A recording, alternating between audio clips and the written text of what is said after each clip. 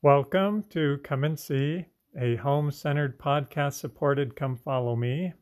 I'm Sam Rencher. And I'm Wendy Rencher. We're going to be covering Mosiah chapters 25 through 28. And our question that we're going to start with today is, do we have our eyes open to see God's goodness and mercy in our lives? It's a great question. So in 25, verse 8, we see that Mosiah gathers the people, and he has the records of Zeniff read to them. And then he also has the account of Alma and his people read to them. And after he reads the records, this is the response of the people. Verse 8, for when they beheld those that had been delivered out of bondage, they were filled with exceedingly great joy. And then in verse 10, it says, and again, when they thought of the immediate goodness of God and his power in delivering Alma and his brethren out of the hands of the Lamanites and of bondage, they did raise their voices and give thanks to God. So when the people see God's goodness and deliverance, as they hear about the people of Alma and the people of Zeniff, they rejoice and want to give thanks. And as we studied this week, one of the questions that came to me was, how did they have the opportunity to see God's goodness? One is they heard the records. They had an opportunity to reflect as they listened to those words about the deliverance of the people. And I always love things in the scriptures that have to do with record keeping. I am currently a stake historian, and so I do a lot of record keeping, and I'm working with lots of people and helping them to be record keepers. And sometimes I think we don't see God's immediate goodness until we're looking back at an experience and maybe pondering about it. So are you keeping a journal, recording what is happening in your life so that you can go back and look for God and his immediate goodness? Because that's what these people did. They went to the record, they heard the record, they listened to what Mosiah said there, and then they could see the hand of God in their life. It totally worked for them, and it works for us also. If we look for God's hand in our lives, in order to record it down, then the Holy Ghost will remind us and show us things that God did for us that we can record. And so one of the things record keeping does for me is if I'm looking to record where God's hand was in my life, then the Holy Ghost will teach me and show me things that I may have missed. And the other is, I'm surprised at how quickly I forget. There's things that are really meaningful to me that Heavenly Father does for me. But if I don't write it down, I lose it. For whatever reason, I can't remember. And so it helps us to remember the things so that we can look back on it. And in verse 16, we get a little more of this. It says, he did exhort the people of Limhi and his brethren, all those that had been delivered out of bondage, that they should remember that it was the Lord that did deliver them. So really, these verses are teaching us that we need to remember God's immediate goodness to us. Are we writing down those tender mercies, the times in the day that we feel the Spirit, the ways that we know Heavenly Father is involved in our lives? And maybe sometimes we feel like, we're not feeling that. We don't feel like heaven is watching over us, or that God knows us, or that he's sending help. And at those times, it's especially important to take time each day to reflect and record, because it does give the Spirit an opportunity to whisper to us about his immediate goodness and what he's doing to bless us.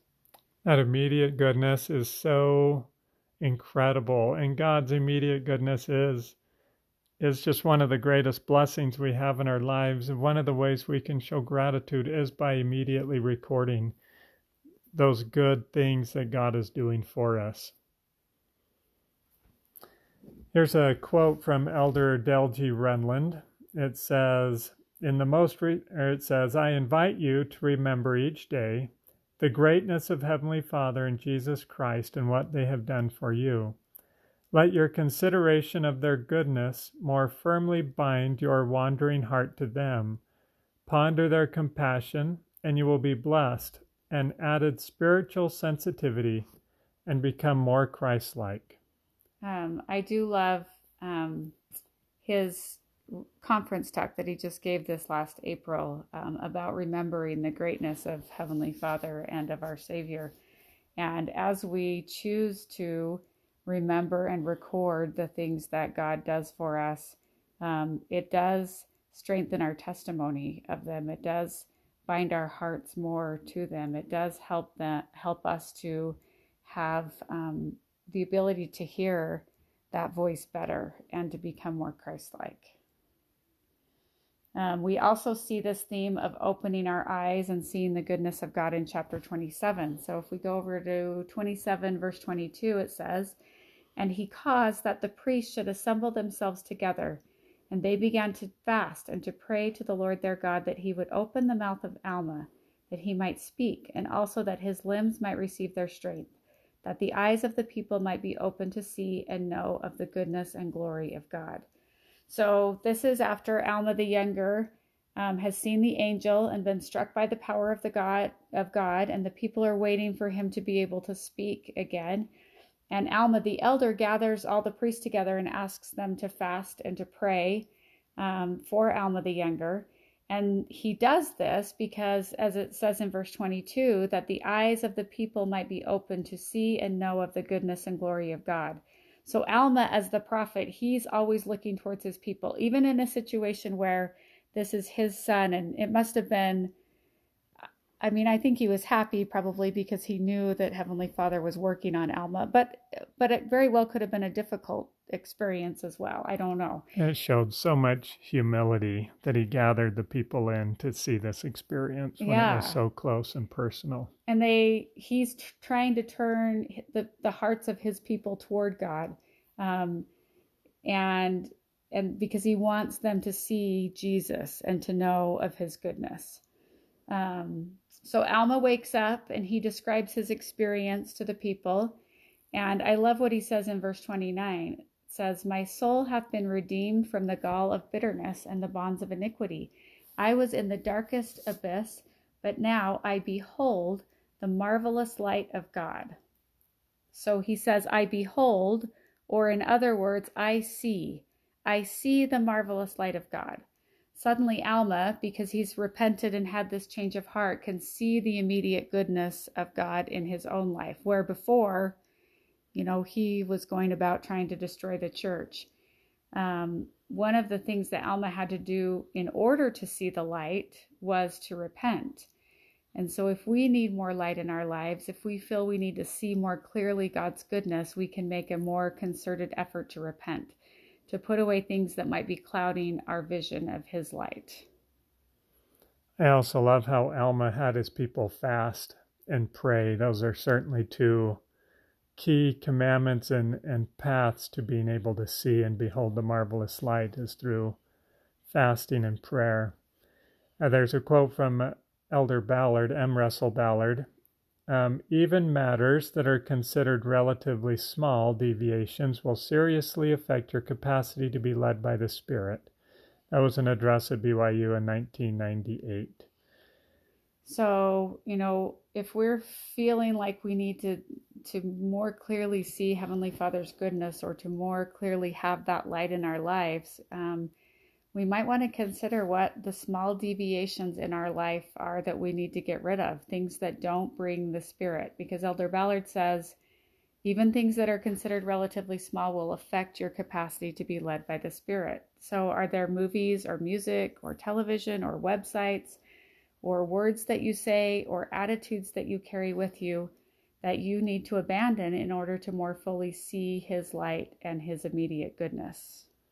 There's been 3 or 4 times in my life when I've felt the Holy Ghost tell me I should delete a game from my phone. And I don't play games that are inappropriate. It's that I liked the games and therefore would start playing them too much. And the Holy Ghost would recognize that. I need to learn to recognize it quicker on my own. But he'll just say, "Hey, you started to play that game, maybe more than is healthy," and oh, okay, and I just delete it right away because those small deviations that lead us away from seeing that light, they're not worth it. We need to get rid of them so that we can see his light and get to know him and his goodness. This repentance process that Alma the Younger went through is outlined beautifully in these chapters, and it's also about opening our eyes to see him. As we repent, we can see the Savior and his gospel and his plan for us more clearly. In Mosiah 26:22 it says, "For behold, this is my church, and whosoever is baptized shall be baptized unto repentance. And whomsoever ye receive shall believe in my name, and him will I freely forgive." So when we get baptized and repent and believe, Jesus freely forgives us. Such a beautiful phrase that he freely forgives us. And again, remember that we're thinking about these things in the way that it helps us to see the Savior more clearly. So also in 26:30 it says, "Yea, and as often as my people repent, will I forgive them their trespasses against me." And then also, do you want to read 27:24? It says, "For said he, I have repented of my sins and have been redeemed of the Lord. Behold, I am born of the Spirit. All nations, kindreds, tongues, and people must be born again, yea, born of God, changed from their carnal and fallen state to a state of righteousness, being redeemed of God, becoming his sons and daughters, and they become new creatures. And unless they do this, they can in no wise inherit the kingdom of God." So, principles of repentance there. Are there things that stand out to you? There's many, and they're so beautiful. I love that as often as his people will repent, he will freely forgive them. That is every day, all day long, just as often as we need to, which, again, for me is every day. Sometimes we feel like, can I repent from that again? I messed up from it, and then I messed up again. And no, as often as we repent, he freely forgives us. Yeah, I also love that repentance process changes us, that we become his sons and daughters, or in other words, we take covenants upon us, and we become new creatures. We become more like him. We change. Hope that repentance process should be changing us from the person that we are into the person that God knows that we can be. I do think that the repentance process for most of us is not as dramatic as Alma the Younger experienced. For me, I feel like it's a slow and steady progress of moving towards God. But whether the process is dramatic or slow and steady, the important part is that we are being born again. And, what does that mean to be born again? It's so interesting. As I had an opportunity to be a bishop and watch as people repented, and although I never saw someone repent in such a short time frame, the dramatic nature of how people changed and became new creatures, it was dramatic, even if it took years and was a slow process. I love the conversion story of Alma the Younger because it wraps up the whole repentance process into such a nice little package, and it's so easy to see the entire process. And I agree we should be careful not to expect it to be that quick, because it normally is not. But dramatic and spectacular it is. I also saw people who got into serious sin and chose not to repent. And it was so fascinating to see the difference of where people were down the road, those who had chosen to repent and those who had chosen not to. What a difference it makes when we turn to the Lord, when we see his goodness and accept his atonement and repent and become new creatures. That born again phrase reminds me of, making covenants. If we're born again, we are willing, we have made or willing to make or continuing to keep our covenants. It's having a changed heart. And that changed heart leads us to changed actions and attitudes. It's receiving the image of the Savior in your countenance. Those people that just shine when you see them, they just have light in their eyes and their faces. That's being born again. And then having no desire to do evil, but to do good continually.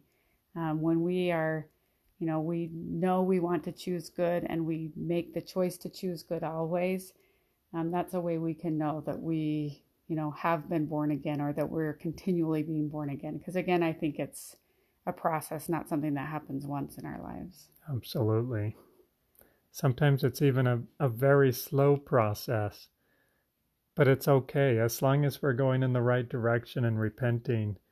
It works. It works every time. It's something we can put 100% complete faith in. Repentance always works. President Nelson in the April 2019 conference said this: "When Jesus asks you and me to repent, he is inviting us to change our mind, our knowledge, our spirit, even the way we breathe. He is asking us to change the way we love, think, serve, spend our time, treat our wives, teach our children, and even care for our bodies. Nothing is more liberating, more ennobling, or more crucial to our individual progress than is a regular daily focus on repentance. Repentance is not an event, it is a process. It is the key to happiness and peace of mind. When coupled with faith, repentance opens our access to the power of the atonement of Jesus Christ." That's one of those paragraphs that should be typed up and put on a fridge and used as a bookmark in our scriptures, because it describes repentance so beautifully in that process and what has to be done.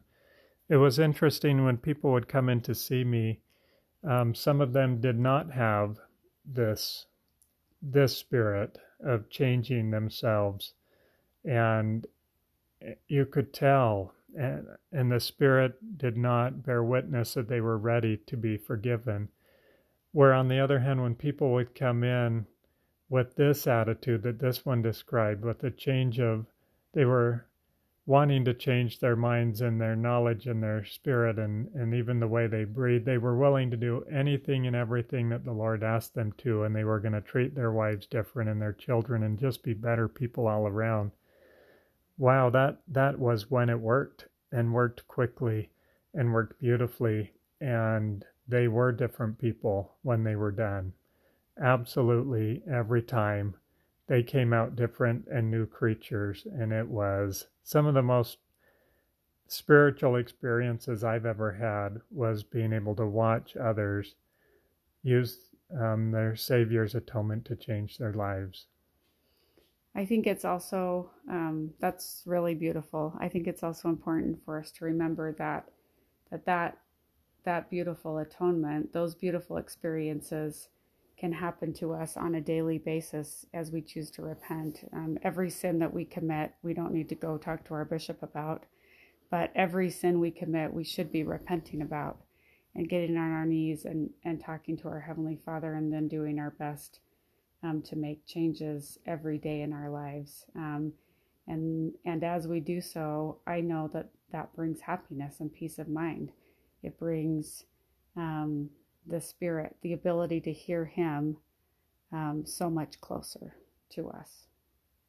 I'm glad you brought that up. It's totally true. Of course, some of us will get into bigger struggles, and if we do, go see your bishop. It is absolutely always the right thing to do. But for most of us, most of the time, it is the small things. It is truly a daily repentance. And the change is just as miraculous. It's just a small everyday process that yields such a beautiful result. Well, there's so many things in this chapter, these chapters, that we could keep talking about, but I think we're just going to we're just going to pick one more to end on for today. Does that sound okay? That's great. So one of the principles that is taught in these chapters is that all will know that Jesus is the Redeemer. And we can start in Mosiah 26:26. It says, "And then shall they know that I am the Lord their Redeemer." Oops, I messed that up. Let me do that again. "And then shall they know that I am the Lord their God, that I am their Redeemer." These verses always remind me of the John 17:3, which is one of my favorites. It's that this is life eternal, to know God. This is the whole purpose of life, is to know God. Do we have eyes to see him? Do we know him? Mosiah 27:30, "But now that they may foresee that he will come, and that he remembereth every creature of his creating, he will make himself manifest to all." And then in Mosiah 27:31, "Yea, every knee shall bow, and every tongue confess before him. Yea, even at that last day, when all men shall stand to be judged of him, then shall they confess that he is God." Repentance and seeing God, opening our eyes to his immediate goodness, making sure that we're remembering and recording what he has done for this. All of these things are to help us know that Jesus is the Redeemer, that he knows us, that he loves us, that it's through his omniscience and his atoning sacrifice and love that we can be redeemed. That is the purpose of these chapters, is to help us know that Jesus is the Redeemer. Which is also, again, the whole purpose of life. And Jesus really and truly is our Redeemer.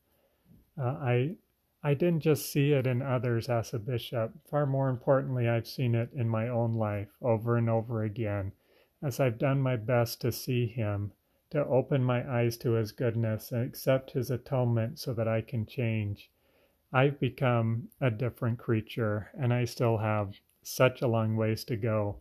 But I also know that my Savior is there and is going to help me to make it, to become an even better person, a better creature, that I may know him and truly open my eyes.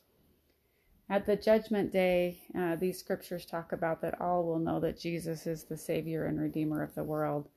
But we have so much truth and the opportunity to know right now that Jesus is the Son of God, that he is the Prince of Peace, that he is the light of the world.